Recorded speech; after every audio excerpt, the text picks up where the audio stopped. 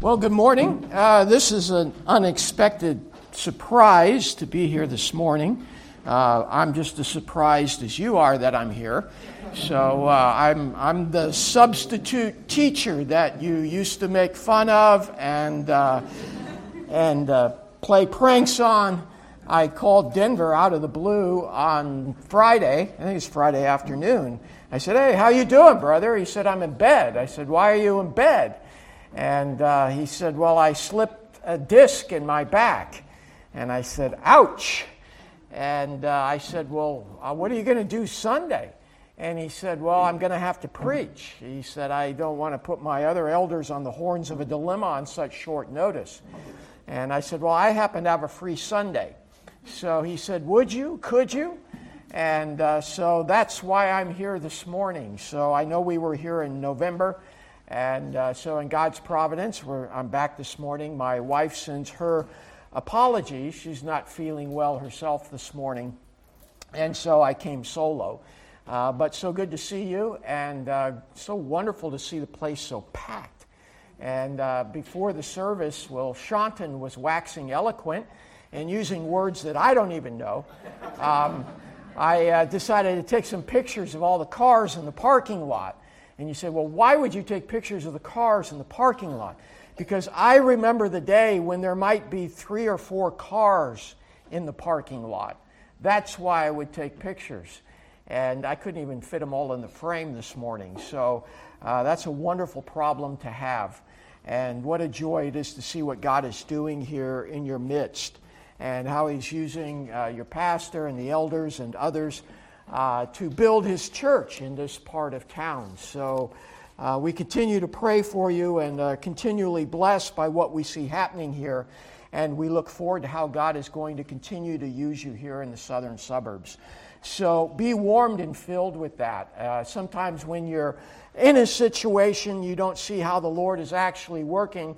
But when you've been there from the beginning and then you come in from the outside and you see what's happening, it is truly a blessing. So may the Lord bless and keep you all, and may He keep you faithful and use you this year and provide just the right venue for you.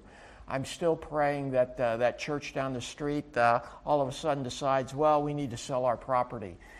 So don't tell them that. So you can edit that out. But God does work in mysterious ways, so you never know what He's going to do or how He's going to provide next. Well, I'm here this morning to preach God's Word, and it just so happens I have a brand new sermon that I only preached last week for the first time. And it was to encourage our folks at Everglen Baptist. And so I thought I'd share it with you this morning, since it's still early in the new year, give you a bit of encouragement as we begin the new year. And it's found in the book of Psalms. So if you would be so kind as to take your copy of God's Word and turn to Psalm 77. Psalm 77. This is not a psalm of David. Rather, it is a psalm of Asaph, who was a contemporary of King David, and he was used of God through the inspiration of the Holy Spirit to pen 12 of the 150 psalms that make up part and parcel of our Bible. And so if you would turn to Psalm 77, I will begin reading at the inscription. If you don't read the inscription at the Master's Seminary, when you're preaching, they mark points off for that. So we will read the inscription. And it begins, "For the choir director, according to Jeduthun, a psalm of Asaph." Beginning in verse 1. "My voice rises to God, and I will cry aloud. My voice rises to God, and He will hear me. In the day of my trouble I sought the Lord. In the night my hand was stretched out without weariness. My soul refused to be comforted. When I remember God, then I am disturbed. When I sigh, then my spirit grows faint. Selah. You have held my eyelids open. I am so troubled I cannot speak. I have considered the days of old. the years of long ago. Then I will remember my song in the night. I will meditate with my heart, and my spirit ponders. Will the Lord reject forever? And will He never be favorable again? Has His loving kindness ceased forever? Has His promise come to an end forever? Has God forgotten to be gracious? Or has He in anger withdrawn His compassion? Selah. Then I said, it is my grief that the right hand of the Most High has changed. I will remember the deeds of the Lord. Surely I will remember your wonders of old. I will meditate on all your work and muse on your deeds. Your way, O God, is holy. What God is great like our God? You are the God who works wonders. You have made known your strength among the peoples. You have by your power redeemed your people, the sons of Jacob and Joseph. Selah. The waters you saw, O God. The waters saw you. They were in anguish. The deeps also trembled. The clouds poured out water. The skies gave forth a sound. Your arrows flashed here and there. The sound of your thunder was in the whirlwind. The lightnings lit up the world. The earth trembled and shook. Your way was in the sea, your paths in the mighty waters, and your footprints may not be known. You led your people like a flock by the hand of Moses and Aaron. Let's go to the Lord in prayer. Father, again, it is our high and holy privilege to come before you, to commit this portion of your word to the time that we have to open it up, to examine it, to reflect upon it, and to seek to apply it to our lives. As we have just begun another new year, I pray that you would take the truths and the principles from this portion of the Psalms, and that you would use them in our own hearts and our own lives as we encounter the challenges that lie before us. And so, Father, we commit this time to you and ask that you would use it to bless us, your servants, and to glorify your name. And Lord, we would pray all of this in the matchless name of your only begotten Son, Jesus Christ. Amen. Well, it is hard to believe that another year has flown by so quickly and that we're already well into a brand new year. And if you're like me, 2022 was a mixture. It was a mixture of both highs and lows, all of which is certainly in keeping with the ebb and flow of life. And the fact that we live in fallen frames on a cursed earth. Some of you lost loved ones. Others suffered medical maladies. You lost a job, or some other calamity may have befallen you. Maybe all of the above. We have all faced a national calamity. We all face new international challenges as a one-world system extends its reach. There are any numbers of highlights that might stand out in your own lives, but sometimes the highlights can be lost amongst the tragedies, the challenges, and the difficulties that tend to diminish all that is good. And like a broken record, playing the same old sad song over and over again, we get stuck. We cry out and lament. Why me? Why does this always happen to me? And now, as we have just begun 2023, what does the year hold for us? What does it hold for you as an individual? What does it hold for you as Living Hope Bible Church? What does it hold for us as a nation? Even as a world?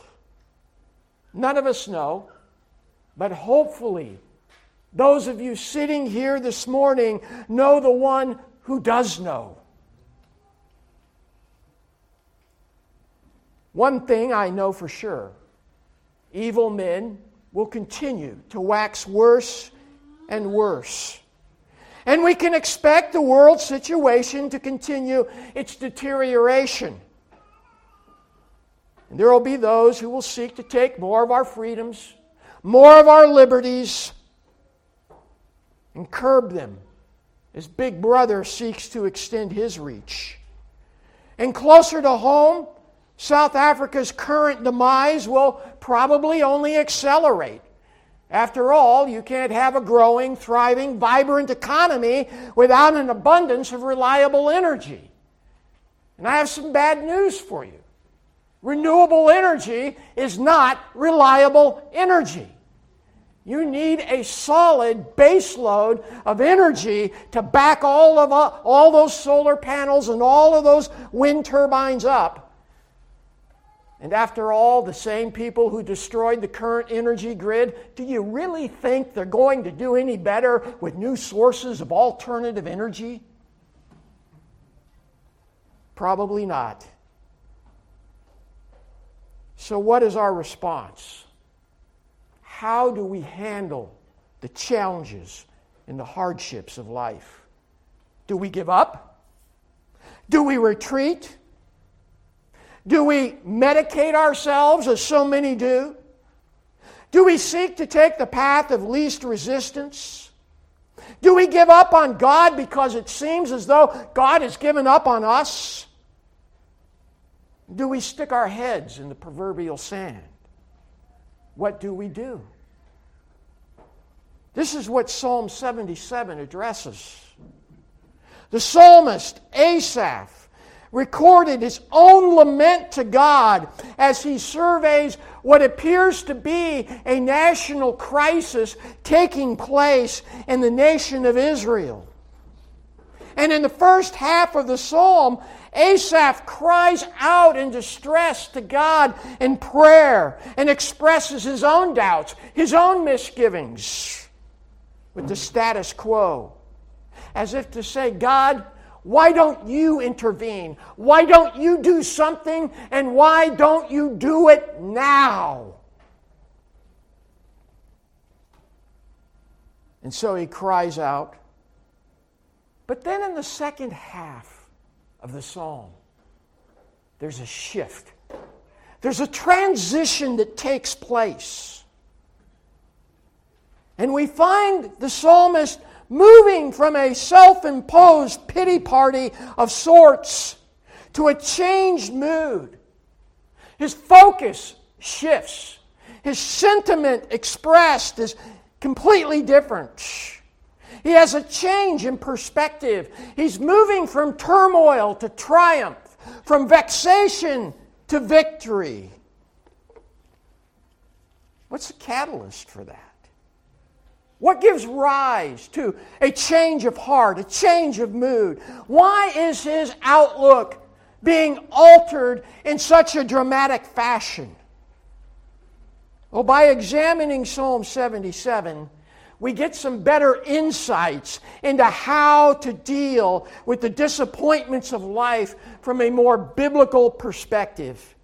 And I hope that we will all learn that to serve the Lord, no matter what takes place in our life, no matter what happens to you in 2023, I pray that you will be able to face it as Asaph did during the second half of the psalm that bears his name.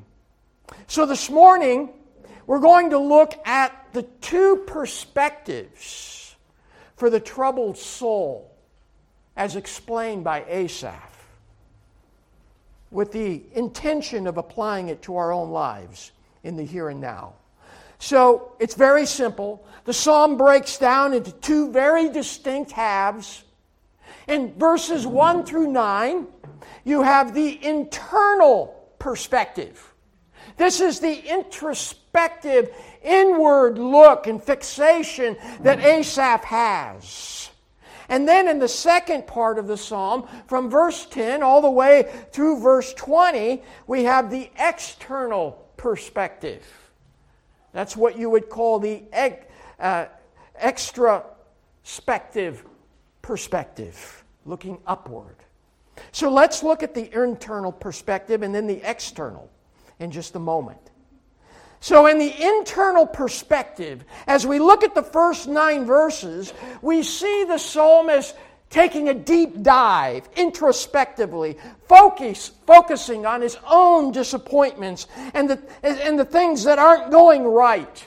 And he has an expectation of God, that God will somehow dramatically, directly intervene and turn everything around in a moment's notice. After all, God's done it before. He can do it now. And what we see in these 9 verses is a man who is lamenting the fact that he has been abandoned to suffering and to sorrow. Yet he doesn't give up, does he? Because he is praying. He is seeking the face of God in all of this, as he should. And so Asaph is here expressing his own mind with all of the doubts and all of the dismay that these verses evidence. And the nature of the grammar here is such that it conveys a real sense of vividness, a sense of emotion. We sense some drama in the psalmist's own heart. After all, he's human, just like you, just like me. He's not a superhero. He's subject to all of the ravages of a fallen frame and world just like we are. And so he's lamenting, and his own doubts surface verbally and audibly before the Lord here. But he doesn't stay there. And that's the key. So the internal perspective is evidenced in his prayer to God in these first 9 verses in 3 ways. First, in verses 1 through 3, we see the prayer of the overwhelmed. The prayer of the overwhelmed. He says, "My voice rises to God, and I will cry aloud. My voice rises to God, and He will hear me. In the day of my trouble I sought the Lord. In the night my hand was outstretched without weariness. My soul refused to be comforted. When I remember God, then I am disturbed. When I sigh, then my spirit grows faint." Selah. And the Selah there is just a pause, to take a moment to catch your breath. But in these 3 verses, as part of his internal perspective, we see a man who is overwhelmed with everything that is going on. So this overwhelmed prayer has some different facets to it. One is that it's heard. It's audible. Verse 1. He's crying out. This is an audible prayer. He is not crying out to God in the stillness of his own soul, in the silence thereof. He's quite overcome. He has doubt and emotion. And it says here in verse 1 that he cries. It's a very strong and emphatic verb there. And this is not some dispassionate plea. It is earmarked with desperation because this man has been in a prolonged, protracted crisis and he wants relief from it. This has continued unabated without seeing any resolution. He's saying, "Where are you? You're the God of Israel. You're the covenant-keeping God. Why don't you step into this situation and make yourself known?" All of this and so much more is included in his prayer to God. There is a definite intensity in this prayer as he's verbally crying out to God. So this is the prayer of the overwhelmed, and it's a prayer that is heard and heard by God. It is also a prayer that is characterized by restlessness in verse 2. Because he says, in the day of trouble I sought the Lord, and in the night my hand was outstretched without weariness. My soul refused to be comforted. You can see this man. He's wide awake in the middle of the night. He's tossing, he's turning, he's crying out to God. There's a persistence in this prayer that prays even into the night hours. Why? Because to date, the prayer has not been answered. And so the psalmist doesn't give up, even though he's restless. We see him here in verse 2 taking the night watch, and he has an outstretched hand or arm. And even though his hands are outstretched to God, when he's done praying, he still comes up empty-handed, and so he groans to the Lord.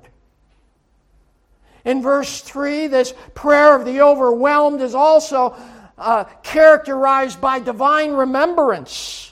Because he says, and then when I'm in the middle of the night and I'm tossing and I'm turning and I'm crying out to you, I remember God, and then I'm disturbed. Why is he disturbed?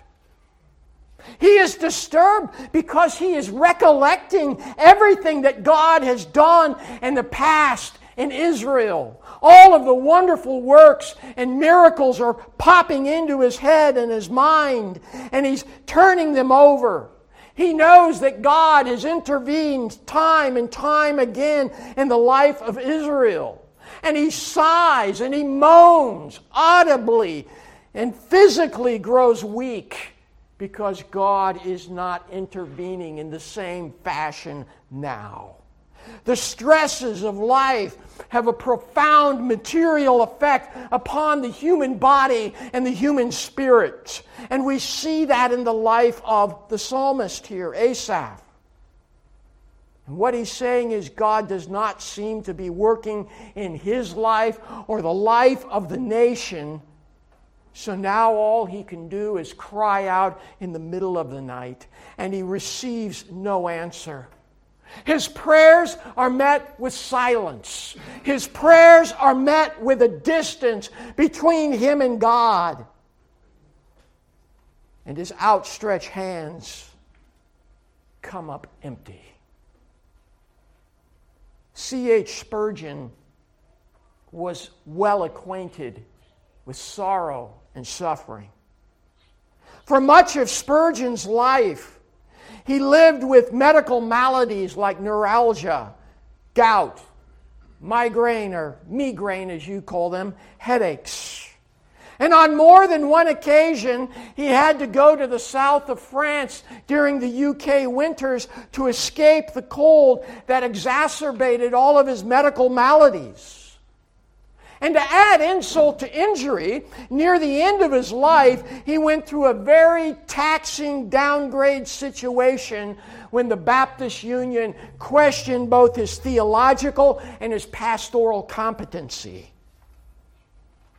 This is what Spurgeon said. Some of us know what it is, both physically and spiritually, to be compelled to use these words. No respite has been afforded us by the silence of the night. Our bed has been a rack to us. Our body has been in torment, and our spirit in anguish. Alas, my God, the writer of this exposition well knows what thy servant Asaph meant, for his soul is familiar with the way of grief. Deep glens and lonely caves of soul depressions. My spirit knows full well your awful glooms. And so Asaph cries out to God in prayer as he is overwhelmed by what is going on and about his answerless prayers. But further, this prayer that he prays as a prayer of introspection, as a prayer of inquiry. Verses 4 through 6 show us this inquiry. You have held my eyelids open. I am so troubled that I cannot speak. I have considered the days of old, the years of long ago. I will remember my song in the night. I will meditate with my heart, and my spirit ponders. Again, verse 4. This prayer of inquiry is a prayer of sleepless nights. God, you have pried my eyelids open. I can't close them. I can't sleep. I'm an insomniac. As one who suffers from occasional insomnia, I can attest to its pernicious effects. It tends to make one feel like a zombie. People will say, "You look tired." My response, "I am. I'm wiped out. Why don't you take a nap?" Because I can't. I can identify with that. The psalmist can't even speak here. He says in verse 4, "I am so troubled that I cannot," emphatically, "I cannot speak now. I've come to the end of my tether." He's adamant in all of this. But further, this prayer of inquiry evidences retrospection. Because in verses 5 and 6, he says, "I consider the days of old." Verse 6, "I will remember my song in the night. I will meditate with my heart." And you can see him going back and he's rehearsing all these things that have happened in the past. So since he can't sleep, he resigns himself to searching out and recounting the history of God's marvelous dealings with his covenant people Israel. At the end of the day, that is a far better bet than counting sheep or ceiling tiles. It is good to recount the past ways in which God has dealt with us. And to remember that salvation is dramatic at that moment. That God changed us through His transforming power. And then to recount the ways that God has providentially intervened in our lives at points along the way. Of course, we have the Scriptures as well, and we can recount from Genesis to Revelation all that God has done and will yet someday do. It's reminiscent of the old hymn. I don't think many people sing it anymore, but I remember it singing in the early days when I came to Christ. Count your many blessings.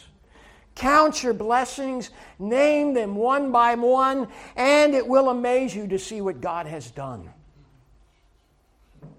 And so the psalmist begins down that road, down the avenue of recollection. And in his grief, he catalogs the ways in which God has miraculously worked in the life of the nation Israel. It becomes quite the mental and the spiritual exercise. And in his reflections on the past, he deliberates within himself as to why God doesn't do the same right now. In Asaph's mind, there is a disconnect and a contrast. Not only can we recount what God has done, but guess what? There is a lot that remains undone. There is a lot in God's prophetic calendar. So not only can we look back and consider that, meditate on that, ponder that, rehearse that in our minds and in our hearts, but we can look forward to what the Lord is yet to do. And as you read tomorrow's headlines tomorrow morning and you groan within yourself and you say, "What a wicked world we live in," understand that Judgment Day is coming. Judgment for the world, graduation for the believer in Christ. It's not over till it's over. And it's not over yet. And so the psalmist recounts all that God has done in the past, and he is reminded of God's amazing track record. And so this is a prayer of the overwhelmed. It is a prayer of inquiry, and it is a prayer of lament. Verses 7 through 9. This is all under the banner of his introspection here. Beginning in verse 7, will the Lord reject forever? Will he never be favorable again? Has his loving kindness ceased forever? Has his promise come to an end forever? Has God forgotten to be gracious, or has his anger withdrawn his compassion? Selah. He's questioning God here. And you thought you were the only one. I've got good news. David did it too, and we have those lament psalms that record it for us. We're not alone in this. There are those moments where we begin to question God. Why don't you do something? Why is this happening? And so there are 6 rhetorical questions in rapid-fire succession here.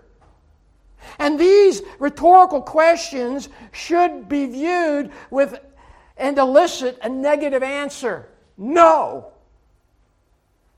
These questions go right to the heart of God's nature and God's character and God's attributes. The temptation here, when you're lamenting and when the chips are down and you're going through the grist mill, the tendency is to begin to view God from the vantage point of your own personal experience.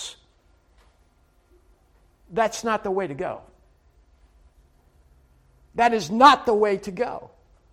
In fact, if you've ever read some of the deconversion stories of these evangelicals that are fleeing from the faith and recounting their deconversion stories, do you know what the common denominator is in all of those? They were viewing God from the vantage point of their own personal experience, and he didn't meet their expectations. This is our grid, the Word of God. This is where we flee. This is where we learn about God, and we bring and we strain our experiences through the grid of Scripture, not the other way around, or you'll come up short every time and begin to lose heart. And so there are these questions that are asked. And he's saying, I know what God has done for his people in the past. So why isn't he doing anything yet? Hold tight, because he will. There's an old saying I like, God seldom works swiftly, but he always works decisively. And that will happen. And I think that's what will happen with your building situation. He hasn't worked swiftly from our vantage point, but that day of decision will come, and when it comes, it will come like a whirlwind. What a day that will be. So in verse 7, essentially, in those 2 questions, what Asaph is saying is, has God cast me off? Has God written me off? Will he spurn us now forever? You see, since it appears that God is no longer showing them favor, perhaps he is spurning them forever, according to verse 7. It's very easy to do that today. It's very easy to look at the landscape and the horizon of the world around us and see all of the lunacy. And folks, there is some crazy, crazy stuff going on. Let's face it, when you self-identify as a bird and somebody else self-identifies as a bird dog, you're in trouble. As the Spanish would say, you're muy la cabeza. You're nuts. In fact, when I taught English as a second language to Hispanics, that's what they used to tell me all the time. Maestro, you're muy la cabeza. You're one nutty guy.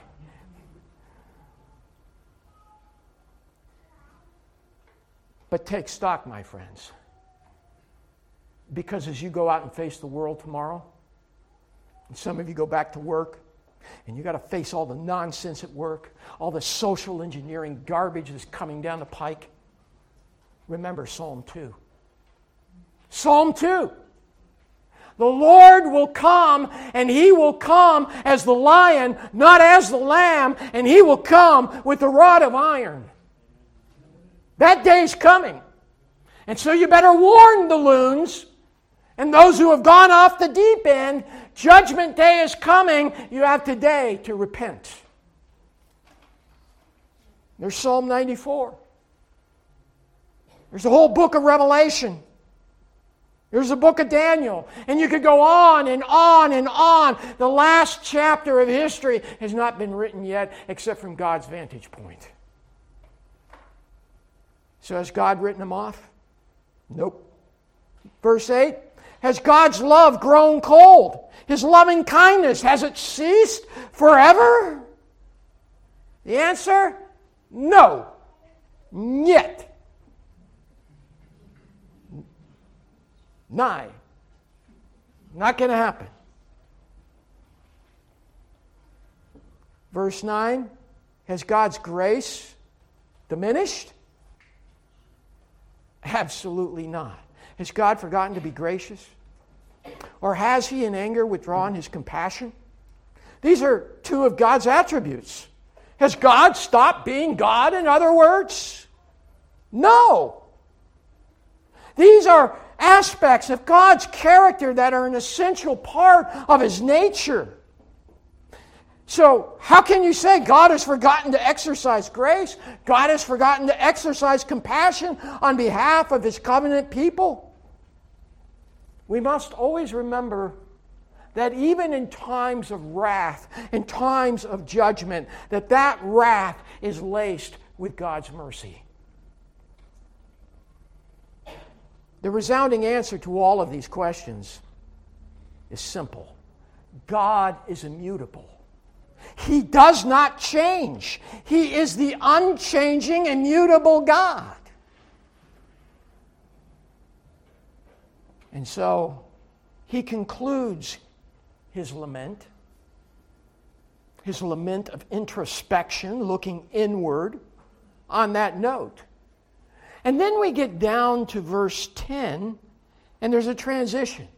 We're moving from the introspection or the internal perspective to the external perspective. And that external perspective is not just looking around horizontally, but rather it is looking upward. There's this change of focus. And verse 10 begins this. Then I said, it is my grief that the right hand of the Most High has changed. So here is the hinge. This is the linchpin. In his grief, he's crying out to the Lord. He's rehearsing, he's rehashing all of these wonderful deeds that God has done in Israel's past. And now God is turning His own heart. He's beginning to focus more not on what God hasn't done, but on God Himself, the Most High God. And so, in verses 10 through 12 here, in this external perspective, there is a change in focus that is taking place. In verse 10, he's simply saying, I'm remembering God in my sorrow. He was on the verge of mischaracterizing God. In verses 1 through 9, God's character, God's nature got a little bit murky, a little bit blurry. But now all of a sudden, because of what he's been dwelling on and meditating upon and considering, he is awakened. He is reminded of the robust character of God, the inscrutable character, the incomparable nature of the Most High. And this awakens him from his emotionally induced stupor, and he amends his focus and his perception. So that as he changes his focus here, we see in verses 11 and 12, he's meditating on God's deeds of deliverance. There he says, I shall remember the deeds of the Lord. Surely I will remember the wonders of old. I will meditate on all your work and muse on your deeds. This is his New Year's resolution. This is his resolve to remember the Lord's extraordinary feats of salvation and deliverance in the life of the nation of Israel. Rather than majoring on his feeling of grief and despair, the pity party is now over. And so now he is recalling how God has worked in times past, which serves to change his perception. And so he moves from distress to deliverance, from worry to worship, from petition to praise.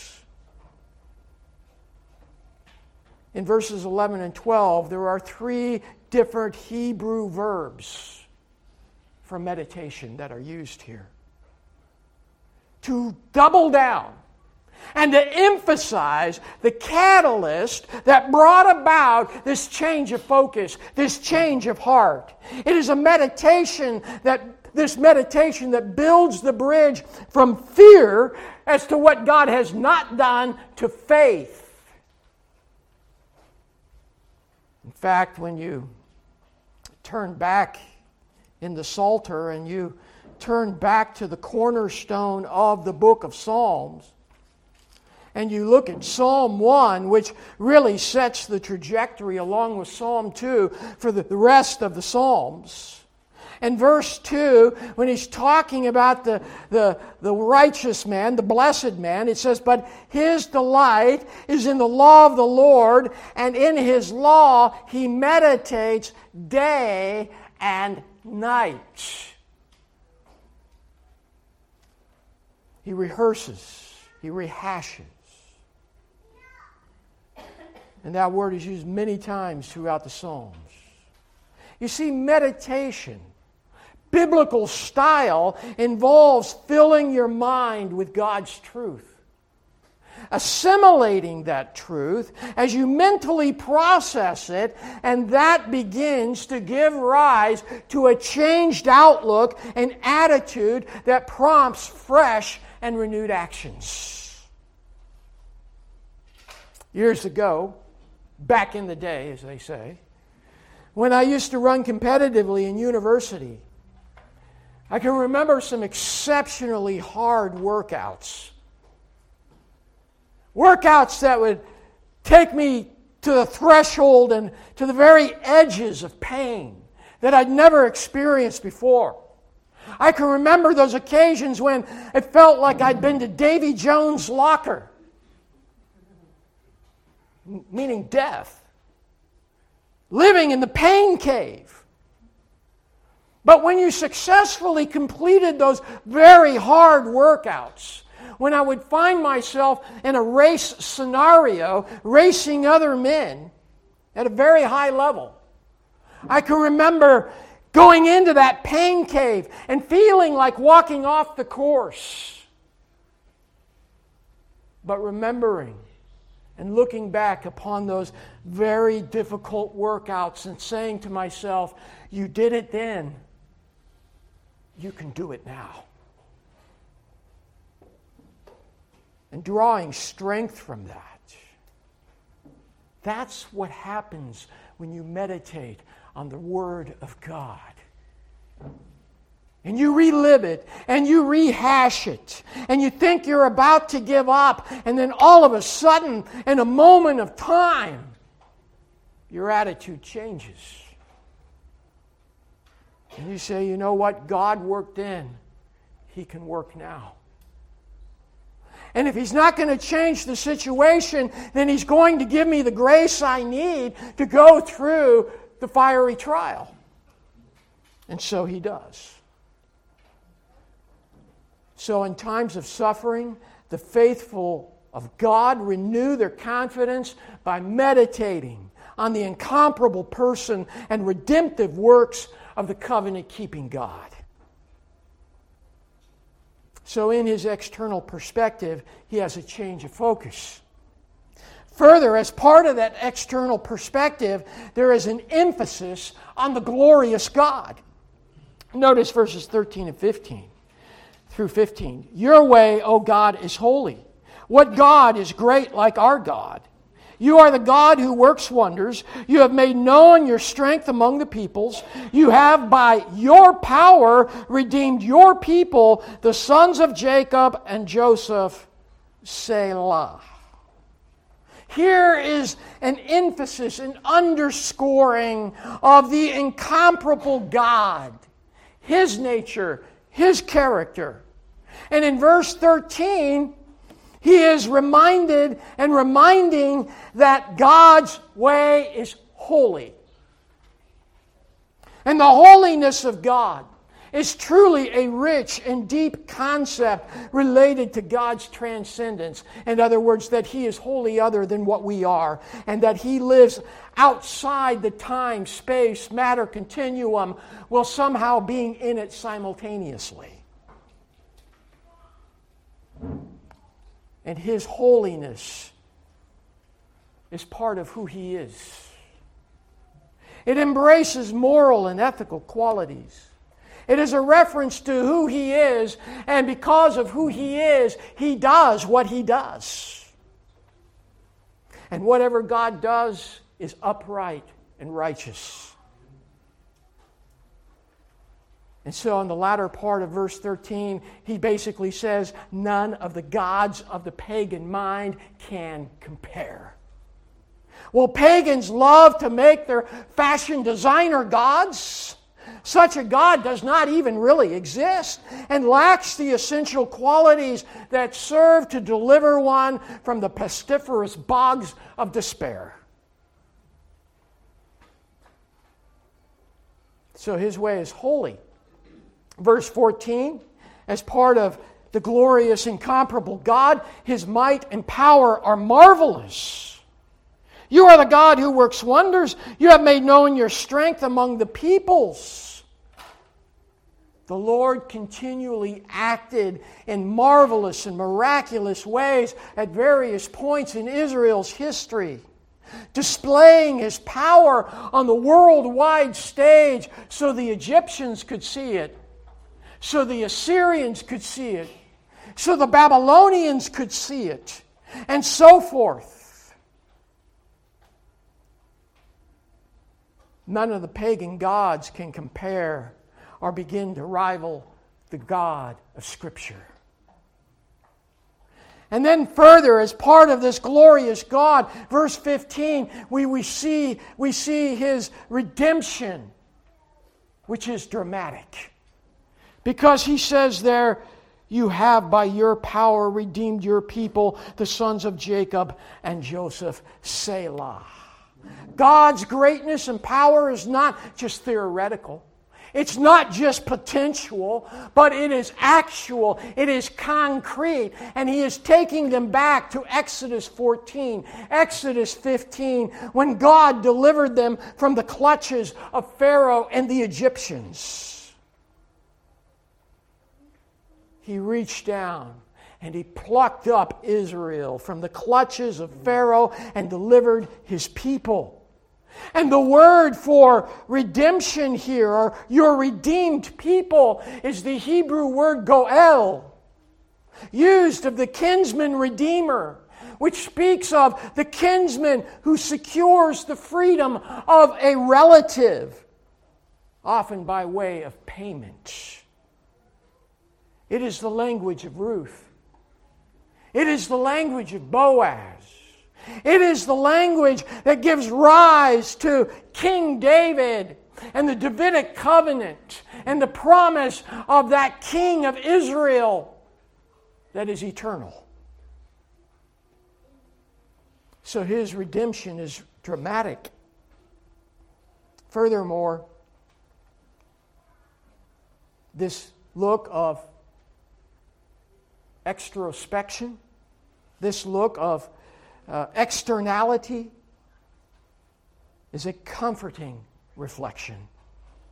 A comforting reflection. Verses 16 and following. The waters saw you, O God. The waters saw you. They were in anguish. The deeps also trembled. The clouds poured out water. The skies gave forth a sound. Your arrows flashed here and there. The sound of your thunder was in the whirlwind. The lightnings lit up the world. The earth trembled and shook. Your way was in the sea, and your paths in the mighty waters, and your footprints may not be known. He's here referencing the Exodus. And he includes some details that are not included elsewhere in Scripture.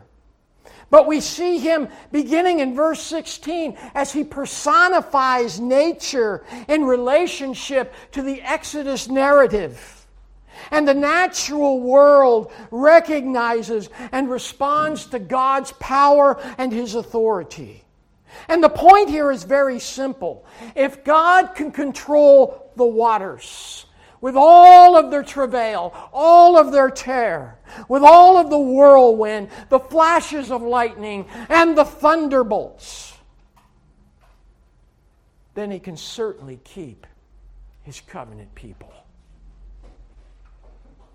And in verse 19, we see that in all of this, as He leads His people out of Egypt through the parted waters of the Red Sea, God's presence is still a mystery because His footprints are not seen. They are not known. He led His people through the sea, but His physical presence was not visibly known.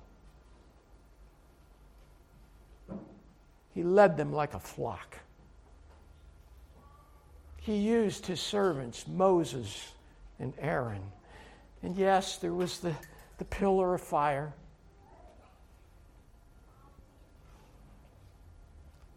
And finally, we see that God shepherds them, verse 20. You led your people like a flock by the hand of Moses and Aaron. That's how God did it. He used human agency. He used His own servants. And that's how God often works. There's a portion out of the prophetical book of Habakkuk that actually parallels Psalm 77, and maybe that Habakkuk was referencing this as the Lord led him through His Spirit to pen these words.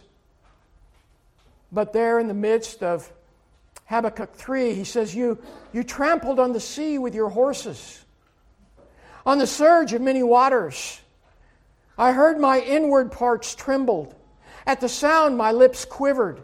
Decay enters my bones, and in my place I tremble, because I must wait quietly for the day of distress, for the people to arise who will invade us.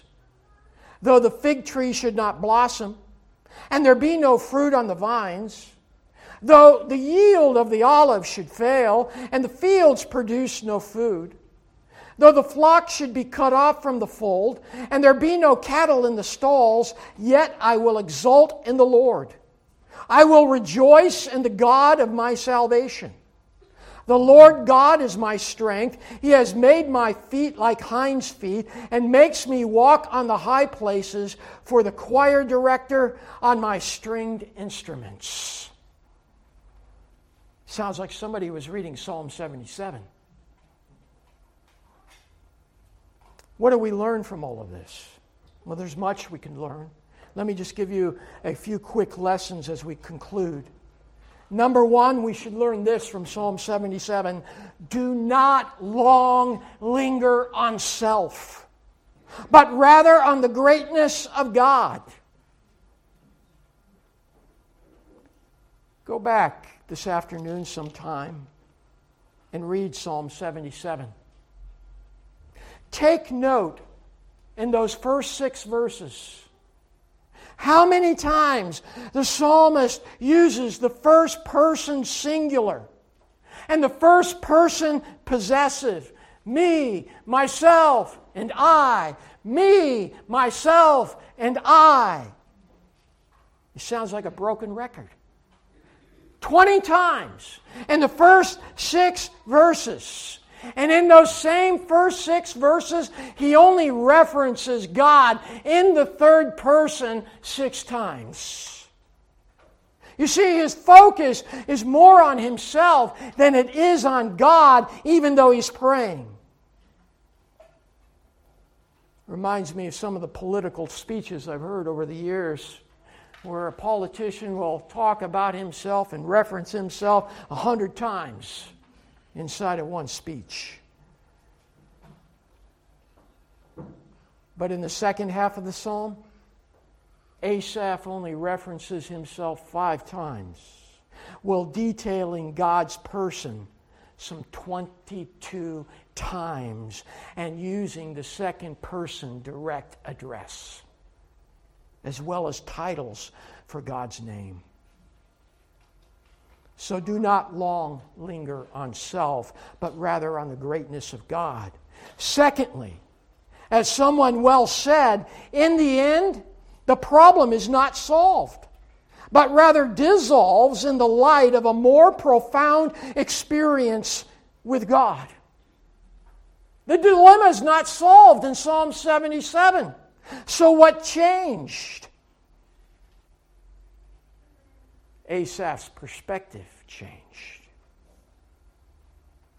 So while God may not solve the problem to our liking when at the moment in time we think it should be solved, He will grant us a godly perspective that enables us to work through the situation with a new sense of purpose.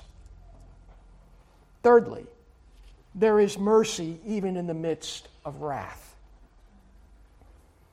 The old exegete Franz Delitzsch said this: the prophet begins with the prayer to revive that deed of redemption of the Mosaic days of old. In the midst of wrath, to remember mercy. And in figures which are borrowed from our psalm, he then beholds a fresh deed of redemption by which that of old is eclipsed. There's mercy even in the midst of wrath. And fourthly, we will go through some level, some degree of suffering and anguish and grief this year, whether on a personal level, a national level, or international scale. The suffering will vary for all of us, of various intensities and lengths. But like the psalmist, we may have the profound sense of abandonment by God because He isn't doing what He thinks He should be doing when He should be doing it. At this point, we need to move past this and remember God's incomparable greatness to overshadow our trials, our tribulations, and our troubles. Fifthly, meditate on the nature and character of God, revealed in the great acts of deliverance of the past. This will be a catalyst that will change your lament into praise and your doubt into comfort. So that whatever happens to you, you know that God's love and God's power has not come to an abrupt end, and that deliverance is assured even if it's glorification. So feast on His Word in 2023. And then know this: He is the great shepherd who will always shepherd His people. He is the good shepherd. He is the chief shepherd. He is the great shepherd. And He will not leave us to our own devices. Again, it reminds me of the old hymn, Savior, like a shepherd lead us. Much we need Thy tender loving care. And finally this: He will do what He does in His time, not ours. Let me close with these words from an old Maranatha course. In His time, He makes all things beautiful in His time. Lord, please show me every day as you're teaching me your way that you do just what you say in your time. In your time, you make all things beautiful in your time. Lord, my life to you I bring. May each song I have to sing be to you a lovely thing in your time. Lord, please show me every day as you're teaching me your way that you do just what you say in your time. May that be your prayer, not only for 2023, but in the days that will go beyond that. Let's pray. Father, again, we thank you for the encouragement from Psalm 77. We thank you for the honesty and the transparency of this soul of old Asaph, who spoke plainly and bluntly and poured out his heart to you, including his doubts and his reservations. And yet you heard his plea, and you changed his heart. Father, we live in very dangerous, uncertain, and wicked times. We see the darkness growing, and yet you've called us and placed us for such a time as this. May we be the light that we should be, and may we be the retardant that we should be to sin. May we be used of you in these dark and dangerous days. But Father, we need the resolve of the psalmist. It is so easy to lament on what has not happened. But Father, help us to focus and meditate, consider and ponder what you have done, what you are doing, and ultimately what you will do when your Son someday returns in all of his glory. Encourage us with the words of Scripture. Change our hearts and give us the patience we need and the humility to understand that you will work all things out for our good and your glory, but that you will do so in your time and your time alone. Now, Father, help us to leave this place this morning with a renewed sense of purpose, with a proper biblical focus, as we look upon the incomparable God that we serve, a God of great deliverance, eternal deliverance.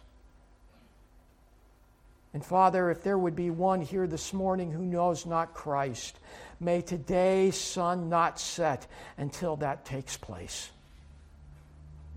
And so, Father, we commit this to you and thank you now for having met together as brothers and sisters in Christ.